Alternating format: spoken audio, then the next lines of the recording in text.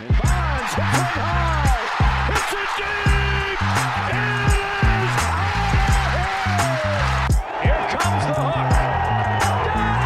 20 strikeouts. He ties the major league record. Freeze hits it in the air to center. We will see you tomorrow night. The impossible has happened. Goal! Big fly, Ohtani's on. Towards the corner. It's back. It's gone. Welcome to Slam Diego.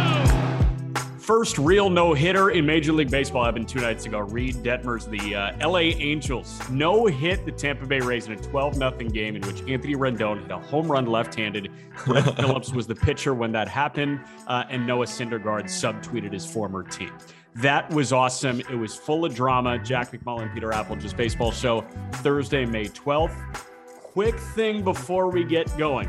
The only division without multiple teams with a positive run differential is the only division with 2 teams without a positive run differential. so every division except one has at least 2 teams with a positive run differential.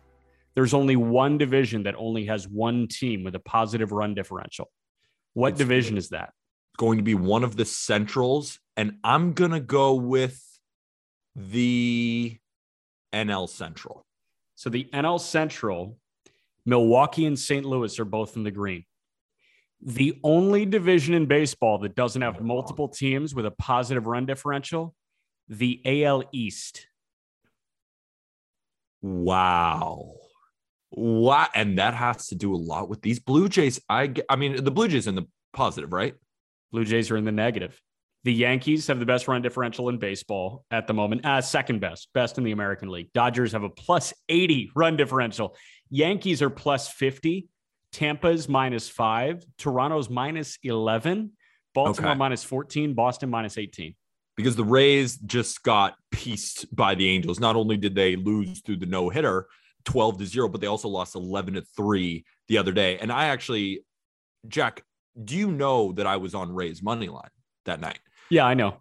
I think that was the single worst bet I've ever made in my entire life when you think about it, because not only was I so incorrect just by the final score of 12-0, but I said pretty clearly, wow, the Rays can really hit left-handed pitching. Not only did they not hit left-handed pitching, they got no hit by a rookie. He's not really a rookie because we saw him a little bit last year, but it was an incredible game, just the opposite of what I needed, but otherworldly incredible performance by Reid Detmers. Yeah. So Reid Detmers, I've known for a little bit. It was summer of 2018. I was out in the Cape. I was calling games for the Brewster Whitecaps. And after his freshman year at Louisville, Reid Detmers spent the summer with the Brewster Whitecaps. So I got to know Reid pretty well out there, had some good conversations out there. And then as soon as COVID hit, like March, April of 2020, me and a friend of mine, Tommy Weber, who is an associate professor at St. John's at the moment. He was the bench coach for Brewster, and he still trains a bunch of guys in New York, New Jersey. We launched this prospect podcast where we talked to some of the recent draftees, and it was a shoe-in that we go and grab Reid Detmers. So I unearthed that. We did that interview about 2 weeks after he got drafted 10th overall.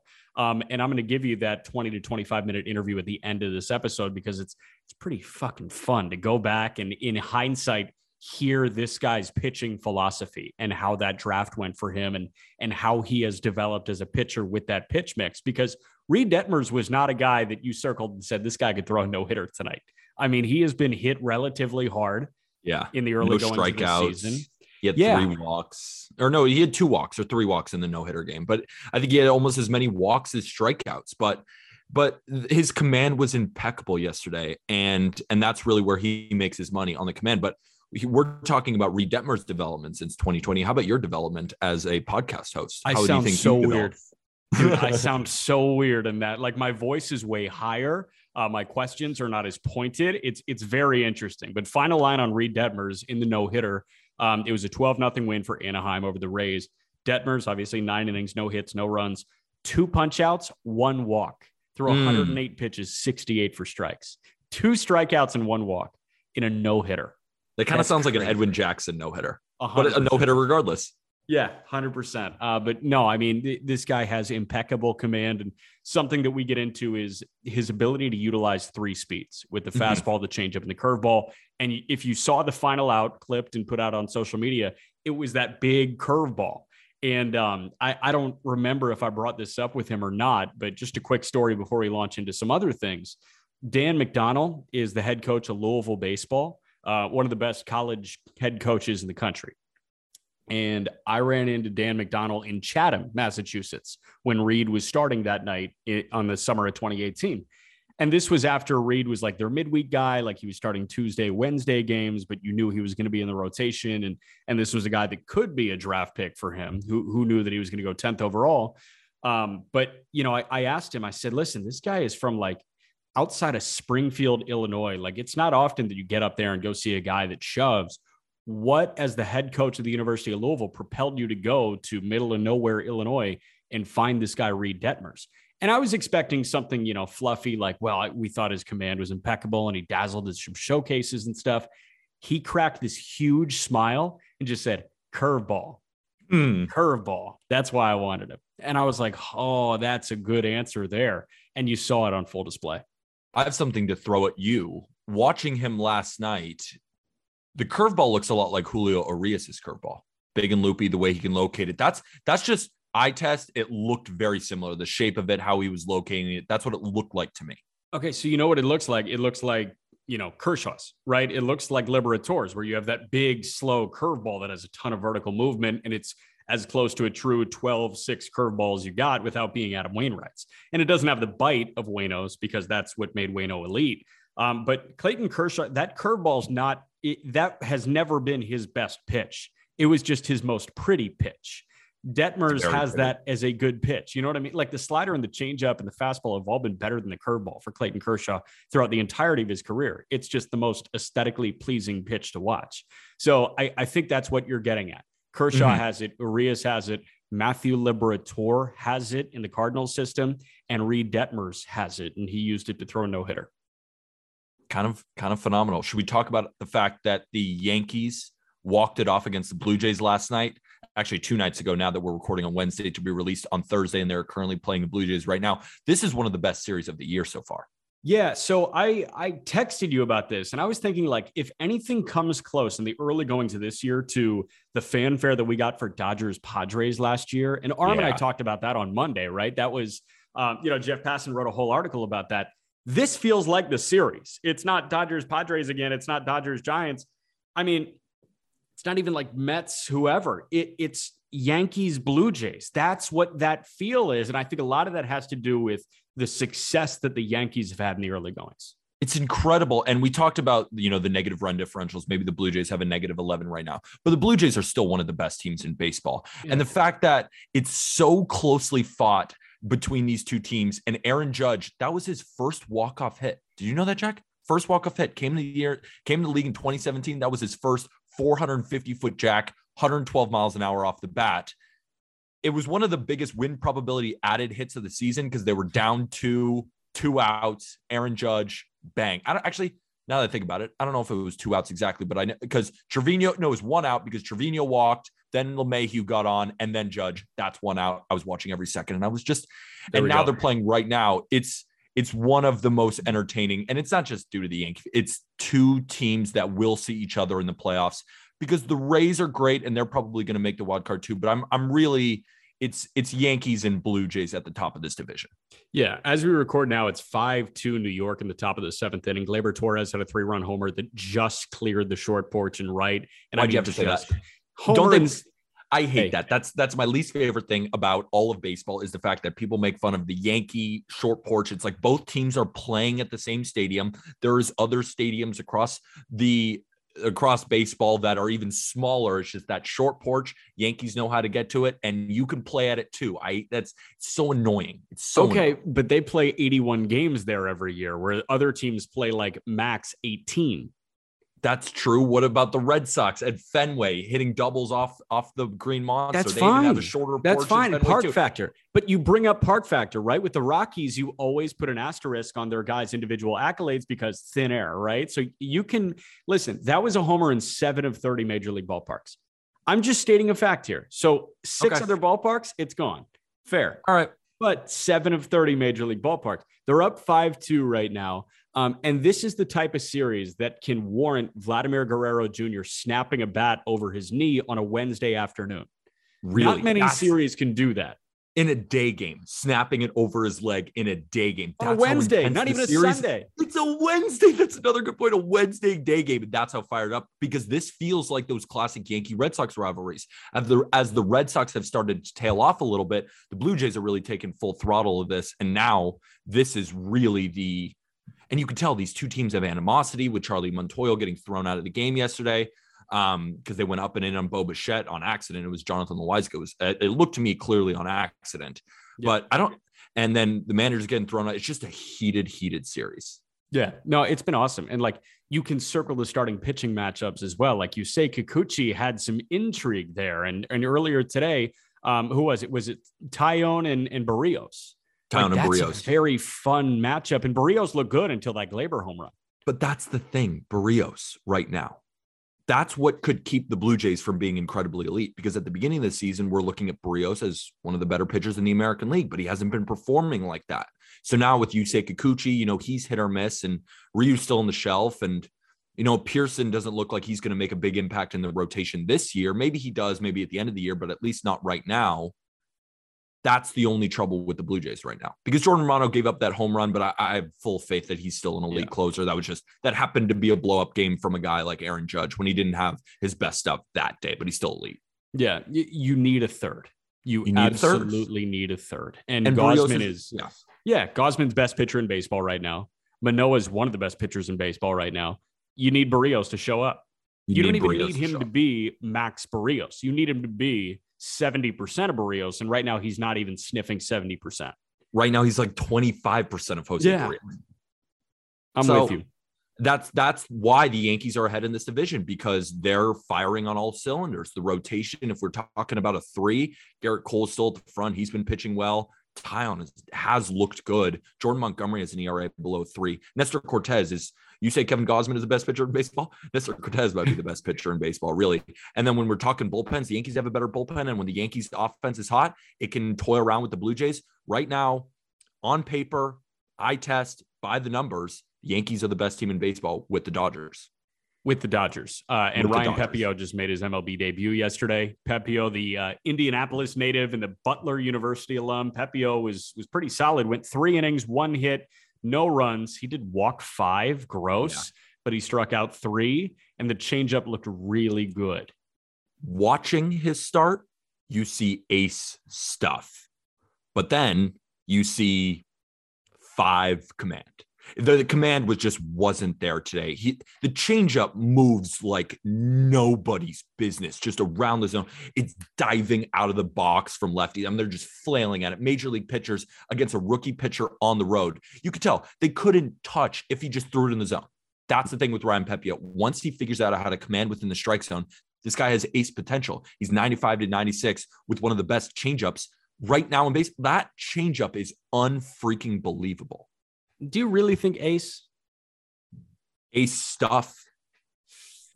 I think he's a really good middle of the rotation guy.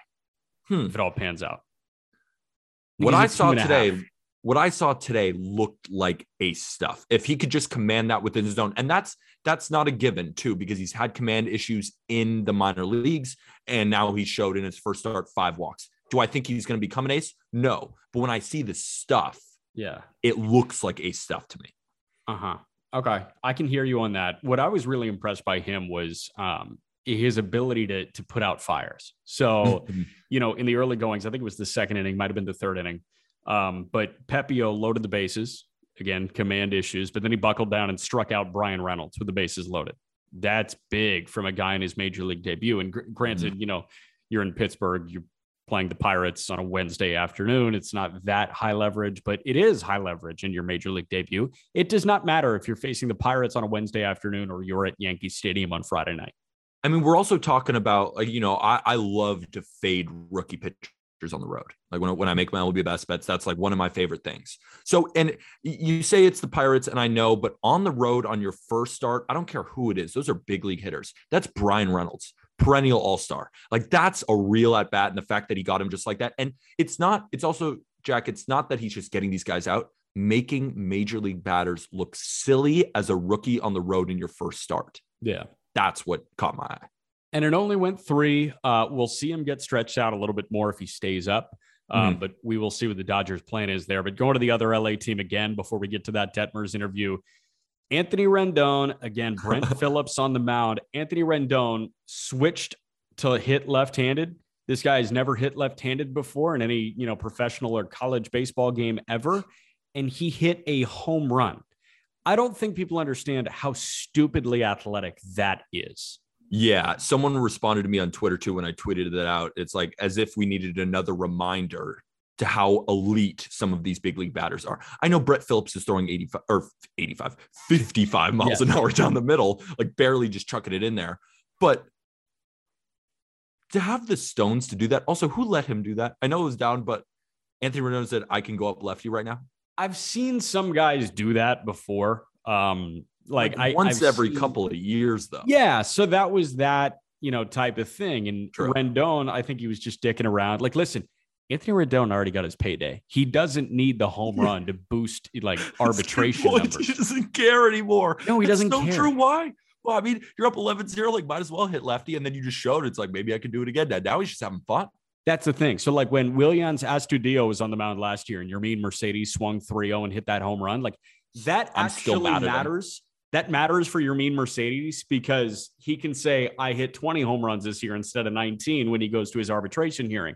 For Rendon, he already robbed the Angels of all their worth. He does not need to prove anything. He doesn't need to up the home run total by 1. So he just flipped around. He was having a good time.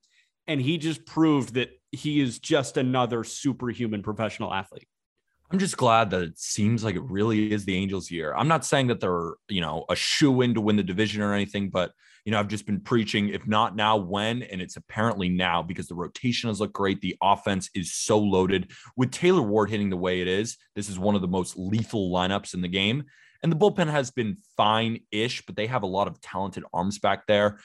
We got to give Aaron Loup some credit now because this is now like a couple seasons in a row where he's rocking an ERA in the 1s. He's one of the best left-handed relievers in baseball, or at least he's pitching like it. And he has been since the beginning of 2021. Yeah, 100%. I mean, I'm telling you, man, Perry Manassian did everything right with the Angels this offseason. Really did. Killed it. And the Angels are now back. And it's just so fun watching Trout, watching Shohei Ohtani. It's such a fun team to enjoy. Finally, they're in the limelight instead of we're just watching a Shohei Ohtani lineup with a bunch of garbage sprinkled in the middle of it. Now it's Trout, and it's Jared Walsh, and it's just the crew, and they look great. And that's the thing. Like, they can option a struggling Joe Adell down because they just have better players now. We talked about it on yesterday's Just Baseball show. It was Arm and I, and we said that the Angels should possibly look at trading Joe Adell for maybe in a bigger package for Luis Castillo or try and get Tyler Mahle from them. Yeah.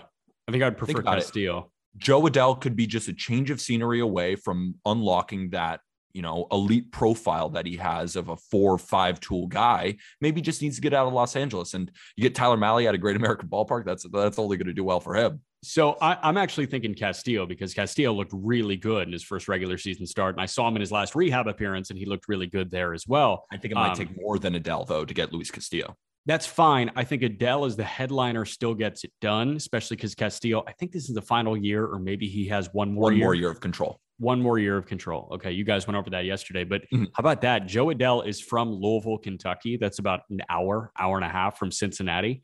That would be perfect for him if Adell went to Cincinnati and they got Luis Castillo back. And the Angels have enough organizational fillers to make that deal get done without relinquishing any other impact guys aside from Adell. So I like that. Adell to Cincinnati is the headliner for a Luis Castillo package. Not too bad. We're getting the mock trades going on May 12th. Yeah. It's a little early, but we did them yesterday too. So technically we started on May 11th. Well, and Cincinnati's beating the shit out of Milwaukee right now on YouTube Live. Are they starting to get going? No. Were we about to witness like a 2-game win streak? Two-game win streak?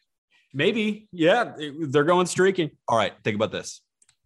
I have a hypothetical for it, or not a hypothetical, just straight up question. Over under 3.5 games.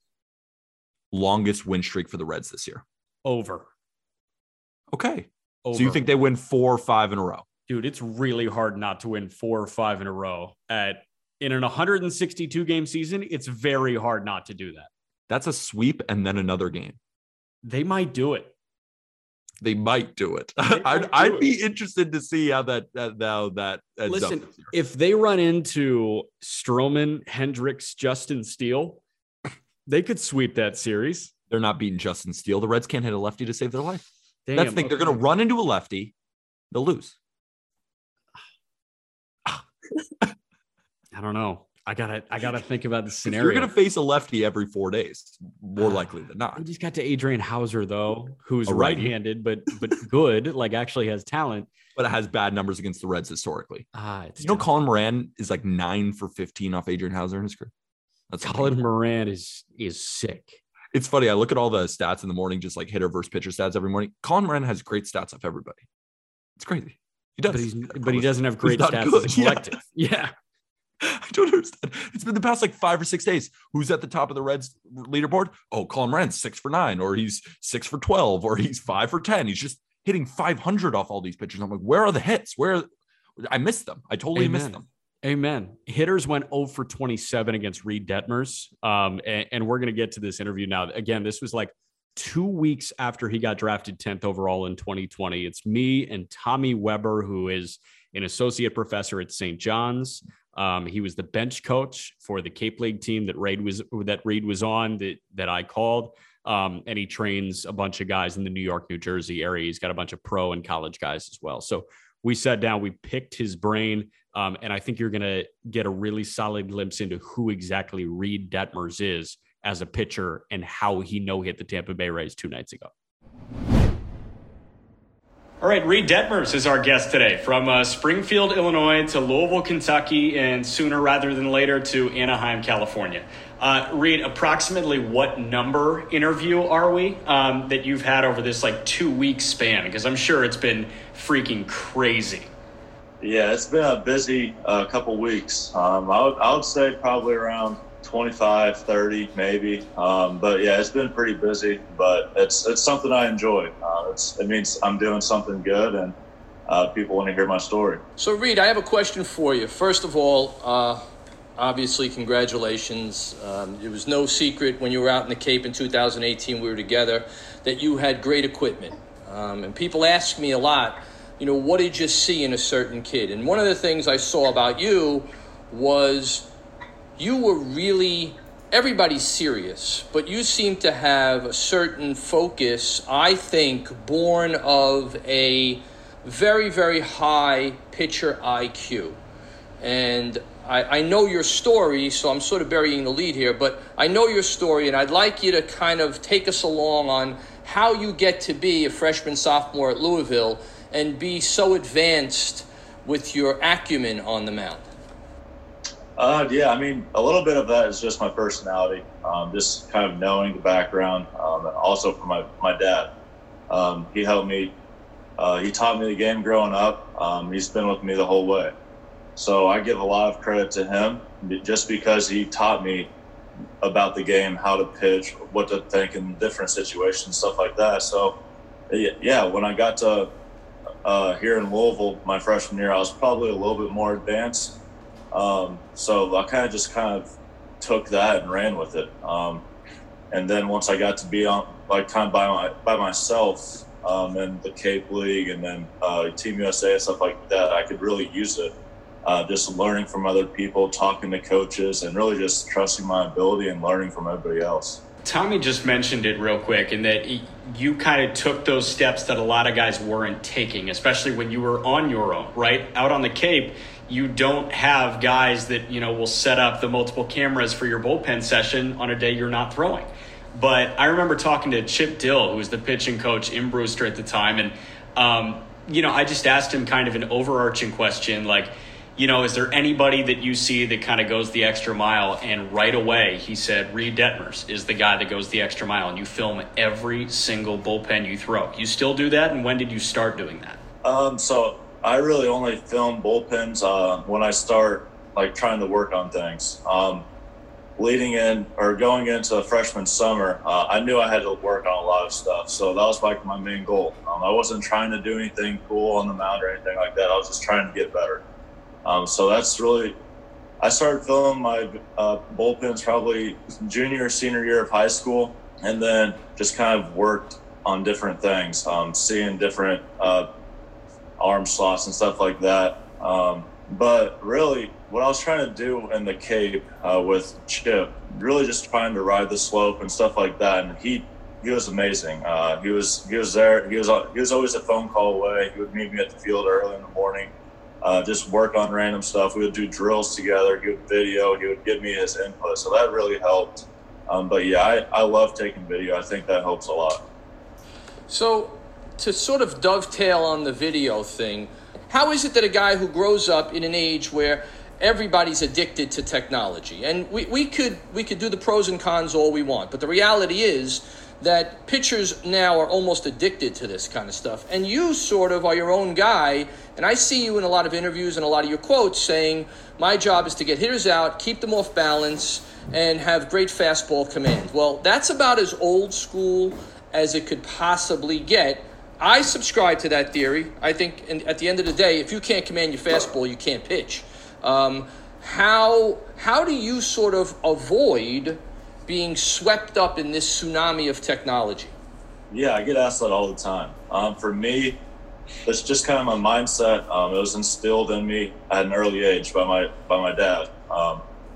So obviously everybody wants to throw hard, but you have to know who you are and what you can do. Obviously, I know I'm not gonna be the guy that goes out there lighting up radar guns. So for me, my focus is locating all my pitches, throwing the fastball inner half, outer half, up and down, kind of wherever I want it to, just to keep the hitters off balance, and then throwing the changeup or breaking ball just to change their eyesight and like that. So for me, it's really being a pitcher, not thrower.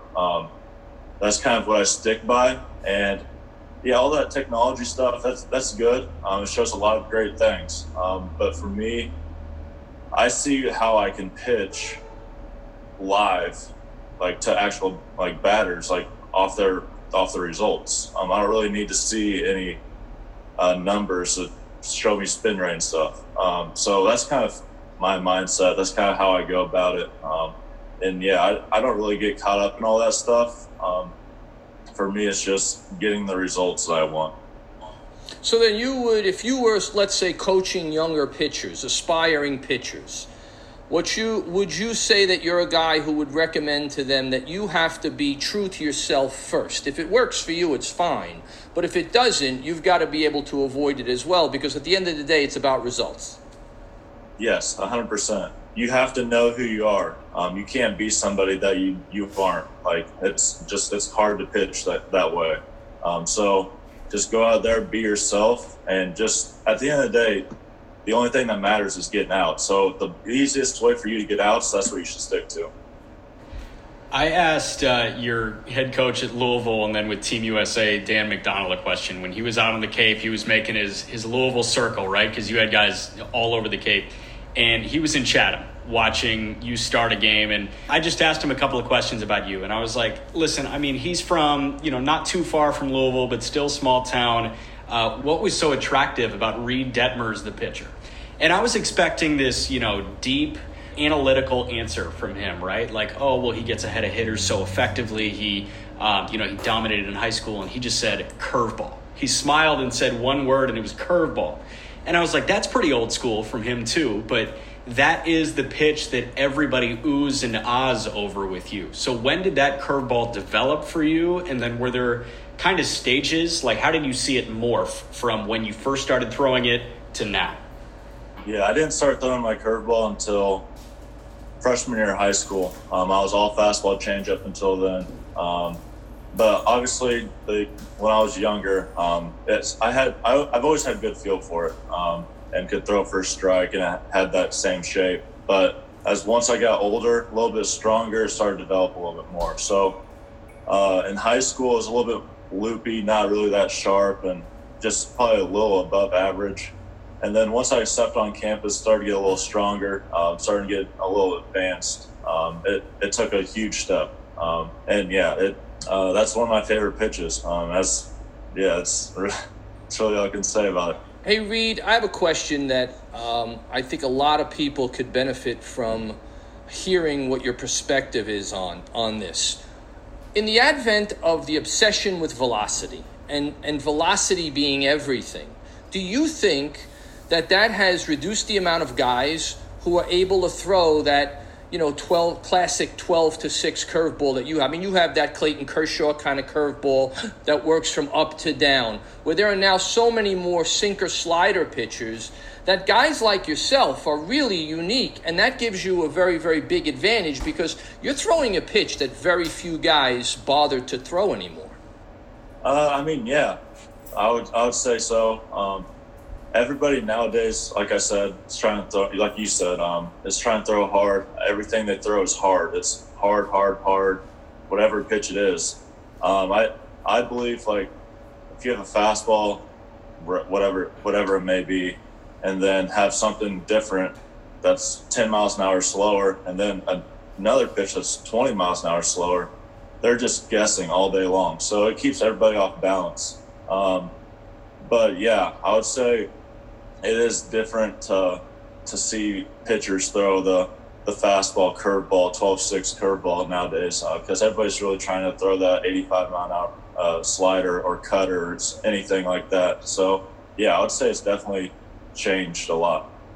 You grew up in a place where, you had good curveballs and, pinpoint lefties, just your pick of the litter, right? And you grew up in Springfield, so you had Wainwright to look at with his 12-6. And then, if you go upstate to Chicago, you were growing up with Mark Burley, Jose Quintana, John Lester, too, in the later times. What pitchers were you watching when you were growing up and saying, you know what, I really like the way they throw? Yeah, I grew up watching Adam Wainwright, John Lester, Clayton Kershaw. Those were my guys. So I just kind of studied all of them. I took a little bit, not mechanically, just kind of how they pitched, how they sequence pitches, stuff like that. I still look at that. I look at that every day, just to learn the game, see how they improve. I really like looking at Kershaw and Lester just because they're lefties. They used to throw in the mid 90s, so they don't really have to have anything else, but now they're in the low 90s, so they really have to pitch now. And so I really find that interesting to see how they keep guys off balance and stuff like that. So Jack, those of us who are faint of heart stay in the dugout, right? That's kind of for the guys who are a little soft. You got to be a real badass to hang out in the bullpen. When you walk down into that bullpen, you better have thick skin, and you're going to hear stuff and see stuff that you're not allowed to say anything about. And I hear, when I used to venture down there, I would do it very gingerly, but no one gives you a more honest appraisal of other players, our players, and the game at large than the guys in the bullpen. Talk a little bit about that experience when you're not pitching and you're down there with those guys, what it's like. It's different. The bullpen is a whole different... there's a little bit of everything in the bullpen, whether it's not even paying attention to the game, just kind of goofing around, or everybody's just talking crap about each other. It's really different. You have to have thick skin to sit in there for a whole game. It gets hard sometimes. Reid, you've got some great guys that you've been able to bounce off to in some of your recent bullpens, just kind of seeing the way they throw, things like that. And, at Louisville, Bobby, who was another, Brewster Whitecap with you, but then you had guys like McAveen, and I don't think you crossed over with Zach Birdie, right? But, you had a ton of other guys, Brian Hoeing and people like that. And then Team USA, too. You were with Lacey Meyer, name anybody in the first round. They were on Team USA with you. So seeing the way that a lot of these other guys at the top of the MLB draft threw, what did you kind of pick up over the last couple of years, seeing everybody in top flight college baseball and turning yourself into one of those guys? Yeah, when I watch bullpens, I look at just how they're using their body. I don't really care, in bullpens, if you're hitting your spots or not. That's just a time to work on things. So for me, just using their body, their legs, using their upper half, getting over the front leg. So that's kind of really what I look at. Bobby does really well with that. Asa Lacey does well with that. And there's a lot of guys who do really good things. So each person's a little bit different, obviously. So every guy, I'm looking at something different. I'd like to know how much, looking back on your entire now very short career, obviously, which is going to be a long, fruitful career, I'm sure, at the major league level, how much of what you gleaned outside your father, let's say, because he was a constant in your life, obviously, and a great influence, what was the percentage of what you learned from other guys as opposed to what you learned from the classic coach? I'll probably say 60-40. I would say 40% coaches and 60 from other people. I love it. I love it. I agree. I think guys really benefit from interacting with each other as much, if not more, than interacting with a coach. Yeah, I agree. Just being able, because like the people you're watching, the guys you're playing with, they get everything you're going through. So it's really beneficial just to bounce ideas off them, see what they think, and kind of just interchange ideas, just learn the game, they do to get better, and just what they look at during the game. So I find that very beneficial because in college, all the coaches are trying to win.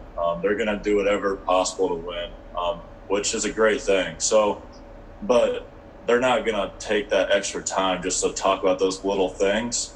So it's really important to learn from other players and learn on yourself, by yourself. Reid, last one for me. Great point. Reid, I was watching the MLB draft on MLB Network, and you went 10th to Anaheim, and they're recapping you, and they toss it over to Al Leiter to talk about you. And then the follow-up question was, this is one of those guys that you think could get to the bigs quick. And Al Leiter said next year. So say all the stars align, and you mow through minor league baseball, and you get to Anaheim next year. What's one thing or the main thing that you need to do before you start facing Alex Bregman and before you start facing huge guys in the AL West at the big league level? For me, I'm not really going to change anything. I just need to get my arm in shape, I guess. For me, it's just important to whatever I'm doing now. It's worked. So I don't really, like everybody says, like you can gain a couple miles an hour. You can do something. I firmly believe right now, obviously everybody has work to do, but like what I have right now, I think it plays in the big league. So why change something when it's working?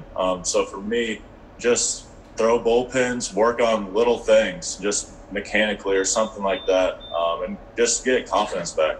Since we haven't played in so long, just get confidence back and just go out there and compete. Super, man. You know what? That's the kind of attitude that's going to get you to the big leagues in a hurry. And the reality is that you're an inch away. You're not far away. And you've got the kind of mindset that's going to get you that next inch. You don't need another mile. And I'm telling you right now, you're going to be a big leaguer in a very, very short period of time because you've got the makeup and you've got the ability. And it's going to be great when you come to New York and you take Neil and I out to dinner. Thank you. I appreciate it. All right. You haven't heard it yet at time of recording. So, can you just give me a big umbrella statement? Like, man, that was so good. I love hearing that from Reid. Wow, Jack. I mean, you were saying that your voice was high, but I enjoyed listening to you more. But wow, what an interview with Reid Detmers. Good. He was talking about pitching. He was talking about, getting drafted. He was talking about, pitching and being left-handed. Yep. It was an incredible interview. Great work. Wow. That was really good from you. Awesome. All right. Plug all the socials right now. Give us a follow on Instagram at Just Baseball Fans, and of course TikTok as well. And if you want to join our baseball group chat, click the chalkboard link in the episode description. We're talking baseball all day long on that. Also, download the Loop app. It helps us out, but it's also going to help you out. You just get $20 free just for clicking the link, and you get $20 to just open packs. And it was funny. I was talking on the TikTok live today, and I was like, why am I even trying to sell the Loop app right now? You click on it, and every single person who downloads thinks to themselves, This app is sick. You don't even have to spend money if you don't want to. I just sometimes go in and just watch the breaks because I just genuinely enjoy it. And then you also just get $20 for clicking the link and having it on your phone if you want to buy cards. I also like the sound of the plastic wrap being ripped off the cards. It has made me be more of a card collector in that way. Just like it makes you like cards more. It's just such a fun app as well. Download Prize Picks as well. Use code JustBaseball for deposit match on Prize Picks. You can see that in the episode link description as well. We're rolling, Jack. We're absolutely rolling. I got nothing else to plug except my Twitter at PeterApple23. You're Jack_McMullen11. That's what we got. What else? Anything else? Merch. Get your Just Baseball merch. Oh, my juice is over there. I was gonna pitch a juice, but nah, screw it. Nah. All right. With that, thank you, everybody.